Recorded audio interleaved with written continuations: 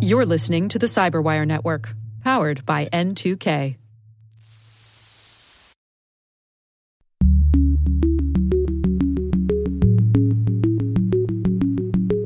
It is a massive, massive liability that countries still need to get their arms around. And what is this going to do to the cost of running a business? Hello, everyone, and welcome to Caveat, the CyberWire's privacy, surveillance, law, and policy podcast. I'm Dave Bittner, and joining me is my co-host Ben Yellen from the University of Maryland Center for Health and Homeland Security. Hello, Ben. Hello, Dave. Today, Ben covers a settlement between the ACLU and Clearview AI. I discuss some tech giants rallying behind a proposed New York privacy bill. And later in the show, my conversation with Bill Tolson. He's VP of e-discovery at Archive 360. We're discussing compliance fatigue.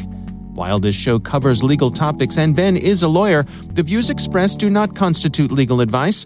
For official legal advice on any of the topics we cover, please contact your attorney. With over 8,000 threat hunters analyzing over 65 trillion signals daily, Microsoft works tirelessly with the federal government to keep our nation's data secure.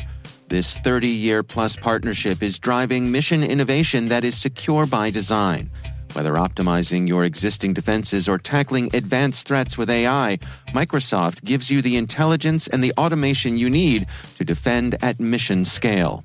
Let's work together to stay ahead of emerging threats and secure your mission anywhere. Learn more at aka.ms/fedcyber. That's aka.ms/fedcyber.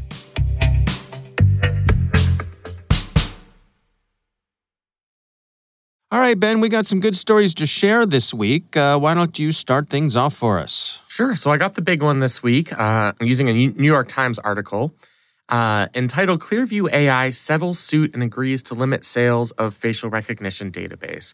So we've talked about Clearview AI. It is the facial recognition software maker. They sell their services to law enforcement agencies across the country, but also prior to the settlement to private entities. They scrape people's profiles from social media sites and have a searchable database where you can recognize people by their faces. Right. So there is a biometric privacy law in the state of Illinois. It is the only such law across the country. And the ACLU filed suit in Illinois State Court to stop Clearview AI from selling this facial recognition data. This lawsuit had been pending for a couple of years, and they agreed just recently on a settlement as long as the judge in Illinois agrees to sign off on it, which once there's a settlement, that is generally a formality. The judge almost always signs off. Okay. And as a result of this settlement, Clearview AI will no longer be selling its data to private entities. It will still be able to give the data to law enforcement at both the state and federal level, local state and federal level, actually. So it's still going to be available to governments, but with only minor exceptions, it is no longer going to be available to the private sector. So this is a major blow to, of course, the bottom line of this company and its CEO. It's a New York-based company. They have obviously a very significant financial interest in being able to sell this software to private organizations who can use it for advertising purposes. Or any other type of purpose to help identify particular users, to document trends on these social media sites and match them up with facial recognition technology. But it's not just Illinois where this type of software was problematic in a legal sense. So there's a UK law that prohibits this type of data collection. There is a law in Canada, Australia, parts of the European Union, where you can pay fines for selling this type of biometric data because it would violate privacy laws. So it was getting more and more untenable for Clearview AI to have a business model where they were selling this data to private organizations. And because of the settlement, even though technically it's only effective in the state of Illinois, because the state of Illinois is the only one with this biometric data privacy law, right, it will apply across the country. I mean, they've agreed as part of this settlement to stop selling data to private companies across the country. As to not run afoul of the Illinois law, but also as a side effect of that, to have a 50-state ban on this type of data brokerage, I suppose. So, Clearview AI, there are still a couple of ways for them to make money beyond selling their services to law enforcement departments. There's an exception in the Illinois law for financial institutions, so they'll still be able to sell to those. But they're certainly going to be more limited than they would have been. So I think this is a major win for the civil liberties advocates at the ACLU. And this is why you file this type of lawsuit, is you hope to pressure a company like Clearview AI into settling. And that's what they've done here. Now, I've seen, recently that Clearview said in their own press releases and so on that they were pivoting towards trying to get most of their revenue from these government sales anyway. Is that, I suppose you could read that as being maybe trying to get ahead of this? Yeah, I think that's where they're going to have to make most of their money. Now, I would guess that there's still a lot of money in it from these public sector organizations. Local police departments, there are thousands of them across the country, selling them to federal government agencies, not just the FBI and law enforcement agencies, but immigration services, potentially the IRS, organizations that could make use of facial recognition data. And then you have state police departments for things like traffic enforcement, interstate criminal activity, those types of things. So it's still going to be of great use to these governmental organizations. I don't think Clearview is going to go out of business just because they will have this market in the public sector. I just think they're going to be severely limited in their ceiling in terms of how much money they can ultimately make because they are now being shut out of the private sector. What do you make of Illinois carving out an exception for financial companies? Do we suspect that's so that financial companies can use these tools to try to track down people who are, deadbeats? Yeah. I think that's exactly what it is. I don't know what the reasons are that Illinois or their state legislatures introduced this carve-out. I suspect it's for collecting on debts. If there is a financial organization that's, trying to collect something from an individual who has not paid a bill or is delinquent on a loan, hasn't paid a mortgage, and they're unable to find or identify this person, you could certainly use facial recognition to try and catch them either at a branch or anywhere else where there's some type of video surveillance. I don't know, in terms of the policy behind it, I don't know why it's such a great idea to exempt financial organizations. My guess is that they have the money to pay the lobbyists. Right. I think that's exactly what happened. They wanted a tool to catch people who are delinquent or behind on payments. Right. And lobbyists are powerful enough that if you can get money in their pockets and get in their ear, they can effectuate some of these changes to legislation. And certainly that's going to be a help to Clearview AI's bottom line. To be shut out of the private sector, but to still have a potential market among financial institutions, not a bad place to be. There are a lot of financial institutions in this country. They have a lot of money, and they have a lot of incentive to identify people who are delinquent on payments. So there's certainly going to be no shortage of opportunity for Clearview AI. They've probably determined, as part of whatever business analysis they've done under the CEO, that they can survive as a company selling to these financial institutions and selling to public sector agencies. If they tried to continue to sell to other entities in the private sector, they'd risk being held civilly liable, and that could take away a huge chunk of their profits. Because they came to the settlement with the ACLU, they will not be held liable for any of their previous activities. So they're not admitting liability in this case. Oh, interesting. All they have to do is pay the attorney's fees, which to them is pocket change. It's an amount that's just very insignificant to them in the grand scheme of things. So I think they come out of this with a really clear path to being a profitable company.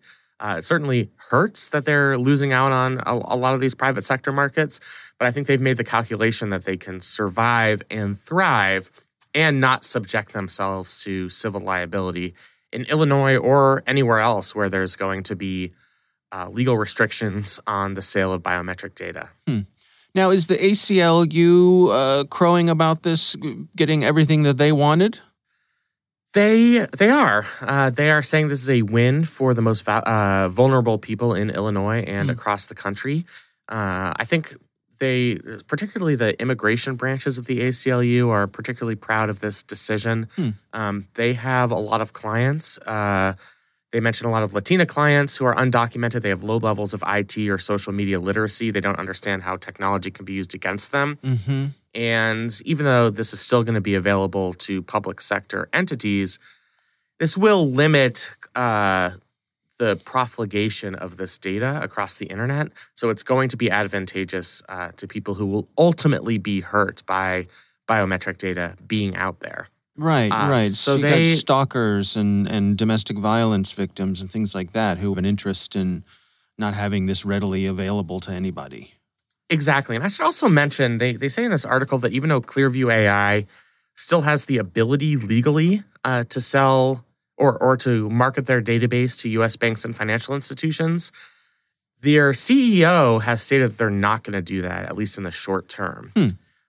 So that's kind of one caveat, not to throw in the name of our podcast there, to this decision. The other one is that Clearview, while they can't sell data now to these private organizations, they will be able to sell their facial recognition algorithm without the database of images. So the algorithm itself helps match people's faces to any database that the customer, so whether that's a private organization or an agency, provides. So the algorithm itself could be very profitable. Right. So I think from Clearview AI's perspective, when you combine the algorithm, you combine the public sector agencies, and then potentially, at least in the longer term, these financial institutions, that's a lot of money that can still go into your coffers, and it's just not worth it to pursue sales to private organizations any longer when you can disclaim liability as part of the settlement. Interesting. All right. Well, we will have a link to that story in the show notes. My story this week comes from TechCrunch. This is an article written by Zach Whitaker. It's titled Silicon Valley Rallies Behind New York Ban on Geofence and Keyword Search Warrants. So this story is about a coalition of some of the big names in tech, including Google, Microsoft, and Yahoo. And they have thrown their support behind a bill that is making its way through the New York legislature. This is New York Assembly Bill A84A, the Reverse Location Search Prohibition Act, which prohibits the use of reverse location and reverse keyword searches. This is something we've talked about before, Ben. Yeah, so we've done an analysis of these keyword search warrants and these geofence warrants. They've become more ubiquitous over the past several years. So for a geofence warrant, you're trying to get information on all of the devices that were in a particular area at the time a crime was committed or an incident took place. And this runs afoul, at least to the principles of the Fourth Amendment, because there isn't any particularity to these searches. You don't have probable cause that a single person committed a crime. You're really getting a dragnet of devices and then doing investigative work from there. So even though there's not clarity in our court system as to the constitutionality of these geofence searches, I think clearly this is a thematic offense or an offense against the values of our Fourth Amendment. The same can be said for these keyword search warrants. So anybody who searched for a particular term within some time frame related to a crime. So anybody who searched for how to stab somebody in the back in a particular geographic location right before stabbing, you can get information on all of the users who use that keyword search term. And again, there's a lack of particularity there. You don't have any possible inkling or information that a particular individual did that search. So you are collecting an undue amount of data from people who are completely innocent, who you have no evidence have participated in any criminal activity. So there are currently no state laws on the book in any of our 50 states banning geofence warrants or keyword search warrants. So New York State would be the first. So it's interesting that these tech companies, probably not entirely for altruistic reasons, are getting behind this piece of legislation. I'll note that this piece of legislation has not moved. So it was introduced at the beginning of this calendar year, and it's still stuck in the New York Assembly Committee. So, you think this is an attempt to maybe nudge it, give it a little oomph? Yeah, and that certainly might help. Knowing what I know about state legislatures, it generally takes 2 or 3 years for these types of controversial bills to pass. You kind of have to throw an idea out there. It's not going to be refined or perfected. You kind of want to test the waters, see what the organized opposition is going to be, see whether there's the political will for it. My guess is that's what's happening here. This is the first time this legislation has been proposed. Maybe we'll see no bite at the apple this year, but over the next couple of years, legislators will be more eager to take action, especially now that you have so many geofence warrants and keyword search warrants. And from the perspective of these big tech companies, and they're part of this group called Reform Government Surveillance, a group that was set up in Silicon Valley in response to the Snowden disclosures, actually, in 2013. The reason it's of interest to them is they don't want to have to go on these fishing expeditions all of the time to get geofence data or keyword search data. It is burdensome to them. Right. And it also potentially could have reputational effects among its users. If users know that by using Google Maps, they're going to subject themselves to geofence warrants, that might lead them to not use Google Maps. Right. Or to try and find a service where that data would not be available, where you get the same type of functionality. So this isn't altruistic. There is interest in these big tech companies and cutting down on the number of these warrants. But it's certainly interesting to see. I mean, these are the biggest of the big tech companies. Amazon, Apple, Dropbox, Evernote, Google, Meta, Microsoft, Snap, Twitter, Yahoo, and Zoom. Oh, yeah. So a who's who of the major players in Silicon Valley. Right. Help me understand the pecking order here. So if something like this makes its way through the New York Assembly, right? So let's say New York makes this a law. What does that do to the Fed's ability to ask for this sort of stuff? So federal law could preempt state law if the federal government chooses to occupy the field. So if they pass a regulation that occupies this very specific space in our legal landscape, so it's related to geofence warrants or related to keyword search warrants, the federal law would generally preempt that state law because the federal constitution is the supreme law of the land. Okay. It's unlikely that the federal government will pass a law banning this type of data collection anytime soon. One, because it's Congress and they're largely dysfunctional. Right.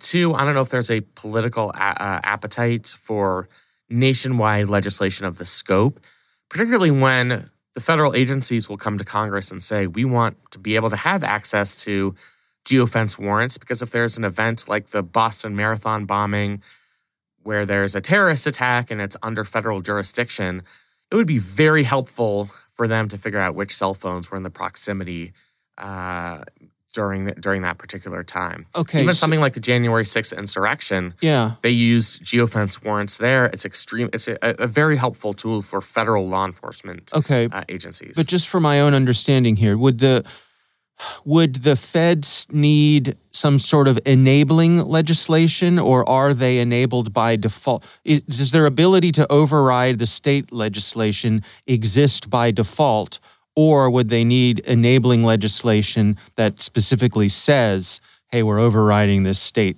legislation? So that's a great question. It depends on where the search is taking place. So if the geofence, this New York state law would ban geofence warrants within the boundaries of New York State and as it relates to keyword searches of IP addresses located in New York State. Okay. So without an explicit bill preempting that, the federal government would not be able to stop New York from taking this action. Okay. So within the boundaries of New York State, we know if this law were to be enacted, there would be a ban, at least among New York State agencies or federal agencies operating within the state of New York on obtaining these warrants from judges. Okay. So New York would be out of bounds. Would be out of bounds. Okay. The remaining 49 states, unless they enacted their own version of this legislation, it would be completely in bounds. I see. Unless the federal government passed legislation. Okay. Then there's the more complicated question about if there's not a direct conflict, but there's some intersection as to what the state has done and what the federal government has done, which law applies in which given situation. That's way into the legal weeds. And goody. I am not going to bore you with the minutia of that question. Right. All right. No, well, that's helpful. That definitely helps my understanding of that. All right. Well, again, that article comes from TechCrunch, written by Zach Whitaker. We'll have a link to that in the show notes. We would love to hear from you. If you have something you'd like for us to discuss on the show, you can send it to us. It's caveat@thecyberwire.com.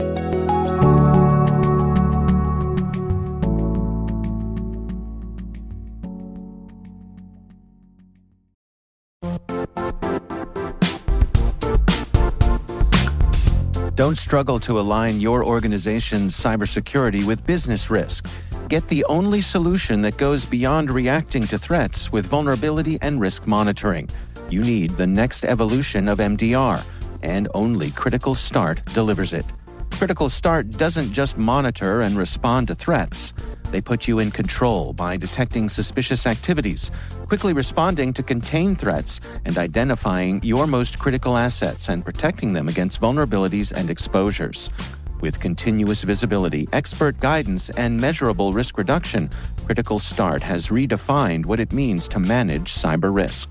Demonstrate provable security maturity to your leadership while positioning your program to achieve the greatest risk reduction per dollar spent. Stop fearing risk and start managing it with Critical Start. Visit criticalstart.com and request a demo today. That's criticalstart.com.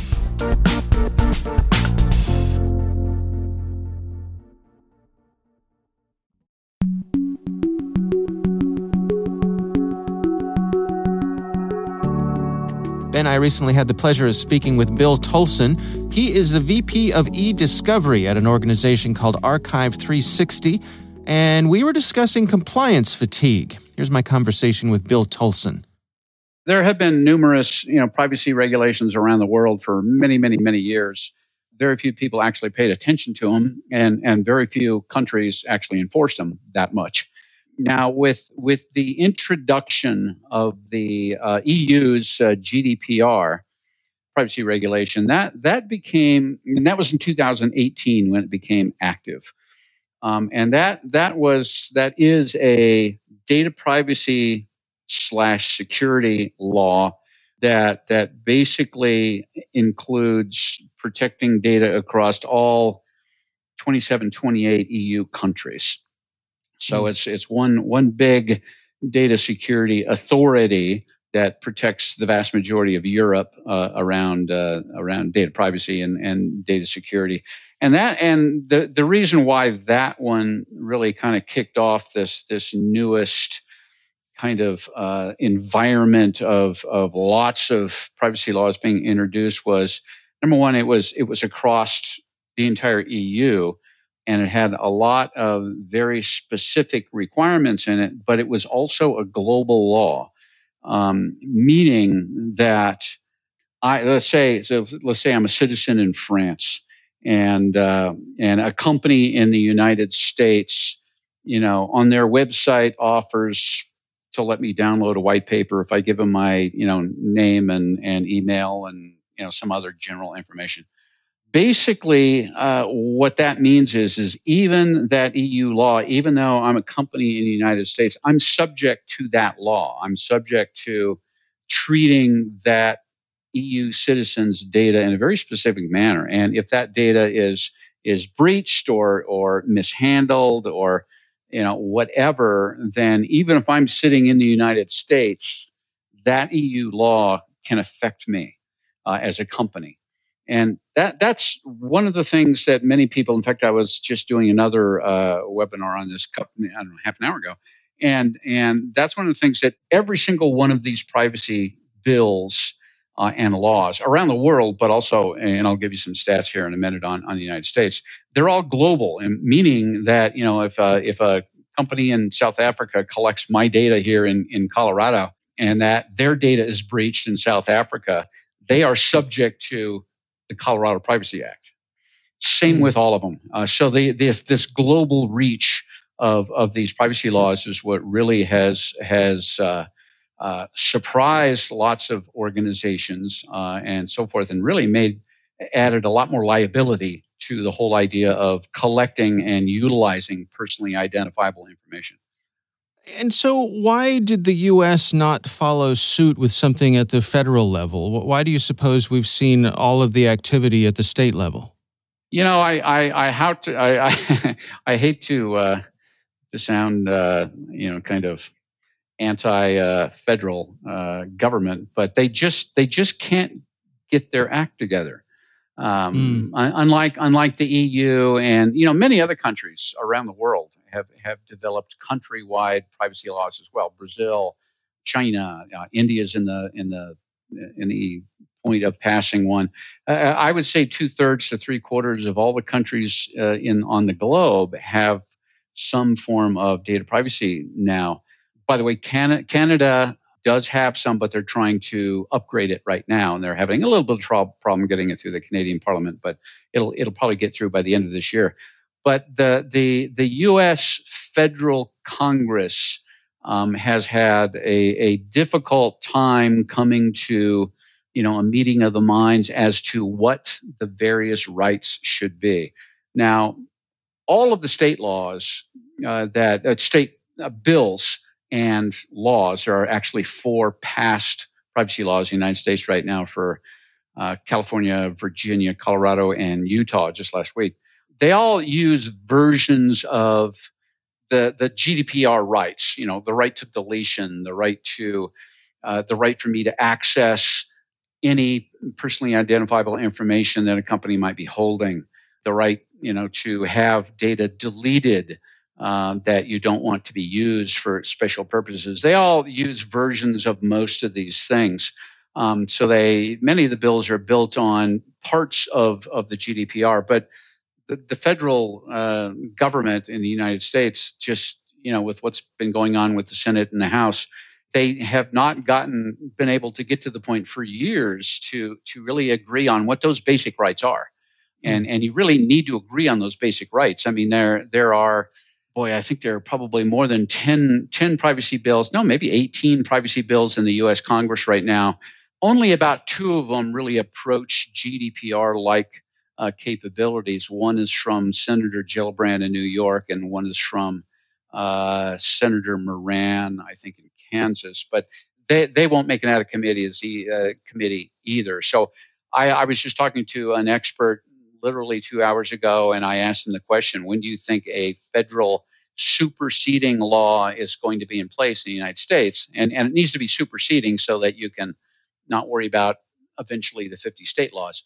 And they don't think it's going to be there for another 4 to 6 years. So where does that leave organizations? I'm a business owner here in the U.S., and this is something I'm concerned about. I want to do my part to protect the privacy of the folks making use of my services. How do I navigate this? Well, and this is the kind of the big point here is that when you have, I think there's 196, 197, distinct countries on the globe, but then you got, the Canada has various provinces and they have their various laws. In the United States, over the next several years, you're going to have upwards of 50 specific laws. The problem is going to be the complexity of any company anywhere being able to, number one, follow what all of these hundreds of laws are and being able to comply with them. Because, one of the things that you look at is, let's just take the United States right now.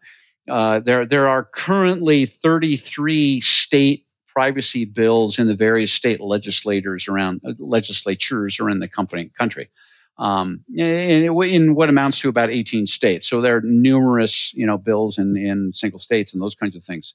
The problem is going to be over the next couple of years and it already occurs, but over the next couple of years, is they are not exact carbon copies of each other. So some include these rights, others include most of those rights, but some other ones. They all define things differently. What's a data controller versus a data processor? What is sensitive data versus personally identifiable information? And they slightly differ. What are the exemptions? What companies are subject to the laws and which ones aren't? What kind of industries are? Usually they exempt, government agencies. They always exempt themselves. But colleges, nonprofits, those kinds of things. But they're not all the same. So what this means is, say, in 2 years, a company is going to be looking at this and saying, well, gee, like any company, we collect client data. We offer a white paper to download if they, give us some information and stuff. That's all personally identifiable information. So if I get a data subject access request, which is a right that they are all going to have, it means I as a citizen can contact any company and ask them what of my data have you collected? And they have to respond in a certain amount of time, whether it be 15 days or 30 days, which means they have to know where all that data is, number one, and they can't miss any of it. But then they have to figure out what rights does this guy have based on the state or country they live in, and how am I going to answer that? So you could be looking at variations in the hundreds of things that a company is going to have to figure out before they even respond to a data subject access request. And then what kind of data do they have? How many data repositories? Have they found all the data? Because, one of the things I was just talking about this morning with an expert is there is personally identifiable information on my laptop, on a employee's workstation, on removable media. And, most IT organizations do not sync that stuff. They don't know what's there. So they can't respond in a manner that says, yes, we found all of your data, and via your request, we deleted it. Because they don't know. They don't know what's on my laptop. Right. So you have a salesperson, out in the field who's gathering customer information, hasn't necessarily synced it all with home base. Then that's an interesting dilemma. Oh, it's going to be a huge liability for companies because this kind of stuff, it's already being used as an offensive weapon by individuals, especially around GDPR and the California law that was early on. They could flood a company with requests for information, and then they could say, well, delete it all, and then later they can come back and say, prove to me you deleted it all. By the way, did you delete that stuff on backup tapes? No law addresses that. I recall when GDPR came online, there was a lot of thought that it was going to become kind of a global lowest common denominator, if you will. That because if you wanted to do business globally, you had to comply with this. So it would become the privacy blanket that would cover the globe. To what degree has that happened? And is there a possibility of a lowest common denominator here stateside? Great question. No, the hope was, like you said, that it could have acted as the template for everything. But as you probably realize, with different governments and different government employees and different cultures and all kinds of stuff, it quickly started to diverge. And so they're not. Brazil's countrywide privacy law is not like China's. It's not like Australia's. It's not like India's. They have things in common, but what I refer to is, could we pick, even the United States, could we pick a high watermark law like California's and say, if we meet that one, we meet all of them? No. Again, because of the derivations of the laws. One says that a data controller is this, the other one slightly differs, which means there is some slight difference. In fact, one I was just talking about, I did a podcast with the state senator in Utah who authored just last week, the Utah Consumer Privacy Act. And the other three state laws currently in effect, California, Colorado, and Virginia, basically say that, if a citizen asks you what kind of data they have on you, and they want you to delete it, if there's no regulatory or e-discovery legal reason not to, then you have to delete it all. Utah's basically says the company only has to delete that data that they got directly from that citizen. Publicly available personally identifiable information does not need to be deleted. And that is in many of the other state bills that have not made it into law yet. So you're going to be looking at what amounts to a difference in what do I have to delete based on where this data subject is sitting when they requested I do something. Well, and define public. Yes. And I was talking to the Utah senator, and I said, does that mean that data that a company bought from a data broker is not subject to those rights? And he said, absolutely. Only that data they got from that form they filled out to download that white paper. Now, that's not all the states, by the way, but that's the kind of differences you're looking at, the complexity you're looking at with these laws. So how are companies actually doing this? I mean, how are they making their best effort, taking their best shot at being in compliance here, as it seems like we're heading down a path of more and more complexity? Well, in reality, they're not. And like the early days of the GDPR back in 2018, many companies and organizations just sat back and said, "I'm not going to spend any money until I see how this is going to happen over the next several years. I might go spend $3 million on some software and hardware that doesn't meet their requirements. So I'm going to see what happens." And in the first year of the GDPR, the authorities were not aggressive at all. There was only, I think, couple $100 million in actual fines. And then the following year it went up by 10%. The following year it went up by. But last year in 2021, it jumped massively. The activity and the aggressiveness in it. Last year, they fined companies over €1 billion for just GDPR noncompliance and in various things, little things, not major things. I mean, there was one that just came out where one legal decision just came out that said, this law firm in Ireland, and I might have that country wrong, but basically was their website was not asking if they could place a cookie on the individual's laptop. They were assuming that if they were looking to the website, then they assumed a consent, so they did it, and the GDPR fined them a large amount of money.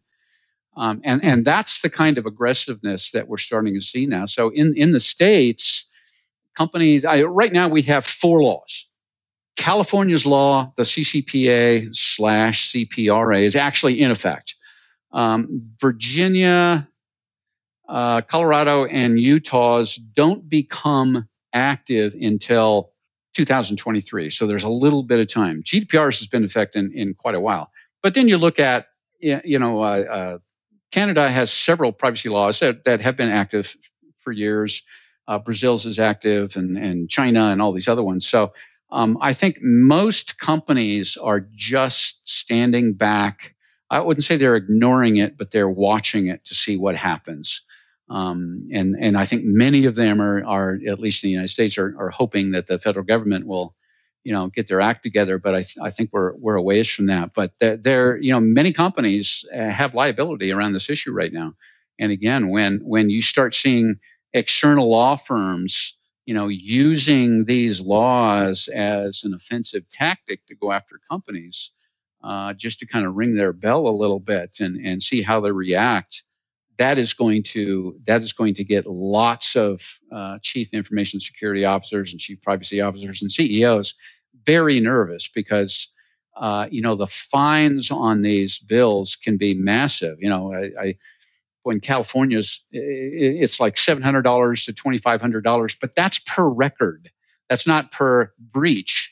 That's per, my data was breached as well as 1,000 other consumers, and that's 1,000 times 2,000. or 2,500. In Colorado, where I'm based, the minimum fine is $20,000 per record. So you could see that the liability, the risk is there. So companies have to really be looking at this. But a company somewhere that is holding 10,000 personally identifiable information records on Colorado citizens, they put them out of business overnight.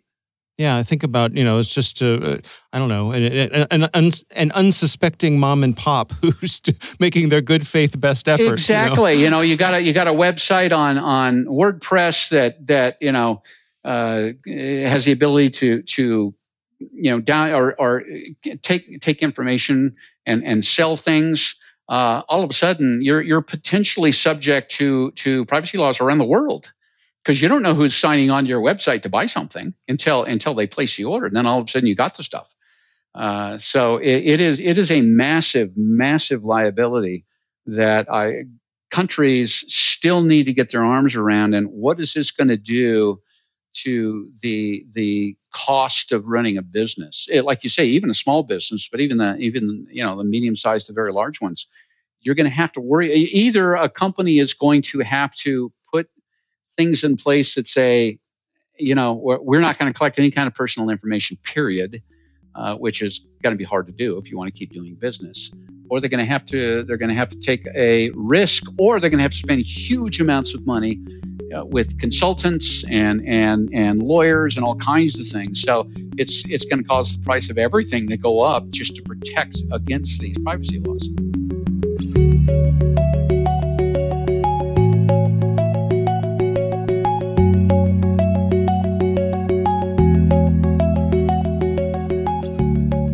Ben, what do you think? I'm sympathetic when it comes to the matter of compliance fatigue, because his job sounds really miserable. I've done compliance work and it's tedious. There are a lot of sources of law in the world that we live in. Federal law, state law, local regulation, international law, international treaties. Right. And if you have responsibility for your organization avoiding legal liability, that's a lot of work. And I completely understand that. From the public's perspective, it's interesting, and he mentioned this, how these laws, even though they're limited in their effect to the specific geographic areas to which they apply, end up having broader application. Because if you have to change your practices to comply with GDPR, and you have to change your practices to comply with CCPA, you're going to change your practices generally. You're generally not going to have separate regimes in terms of privacy protection for the other 49 states in the United States, right, or for the other countries in which you sell that data. So I'm certainly sympathetic to compliance officers, the poor attorneys who actually have to do this work of these organizations. But I think from a public policy perspective, it's interesting that the reach of these laws extends beyond jurisdictional boundaries. So with something like GDPR, it extends the reach beyond the EU just almost as a matter of convenience, right? Exactly. I mean, if they're going to have to comply with the GDPR regulations, they'd rather not have separate regulatory regimes for U.S. customers and European customers. That's why in 2018 and 2019, we all got a million emails saying our terms and conditions have been revised to comply with the GDPR. We have to agree to cookies. Yeah, exactly. But I mean, the case could be made that that's not fair. That the EU shouldn't be able to have that global reach, because it's easier. That's not the way it should work for those of us who are outside of the EU. Right? I mean, it really isn't fair because we have no democratic recourse, small d democratic. If we didn't like what the EU does, unfortunately, unless you have some citizenship arrangement I don't know about, we can't vote for members of the EU Parliament, which means we have no impact on these changes. You and I live in Maryland. We can't vote for California state legislators, so we have no impact in what happens to the CCPA. But that's the nature of how this legal field is evolving. What would help solve this problem in the U.S. is federal legislation. But I think our interviewee expressed the general frustration as to the fact that that's not happening and gave some insight into why that's not happening. Yeah. So I don't know how many times we could say on this episode and every other that it is incumbent upon our federal legislators to make things uniform, help your fellow compliance officers, and just have one set of data privacy rules and regulations that apply across the country. Right. I feel like once that happens, we can quit our day jobs. Yeah. We've been banging that drum for a long time now. The idea of a functioning Congress is just adorable, isn't it? It sure is. It sure is. Yeah. It would be really nice if we had a functional national legislature, but, Yeah. Well. All right. Well, again, our thanks to Bill Tolson. He's from Archive 360. We do appreciate him taking the time for us.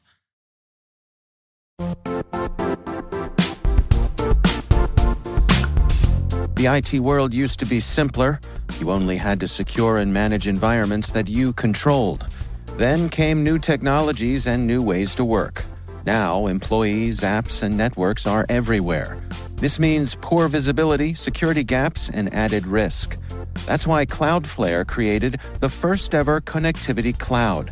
Visit cloudflare.com to protect your business everywhere you do business.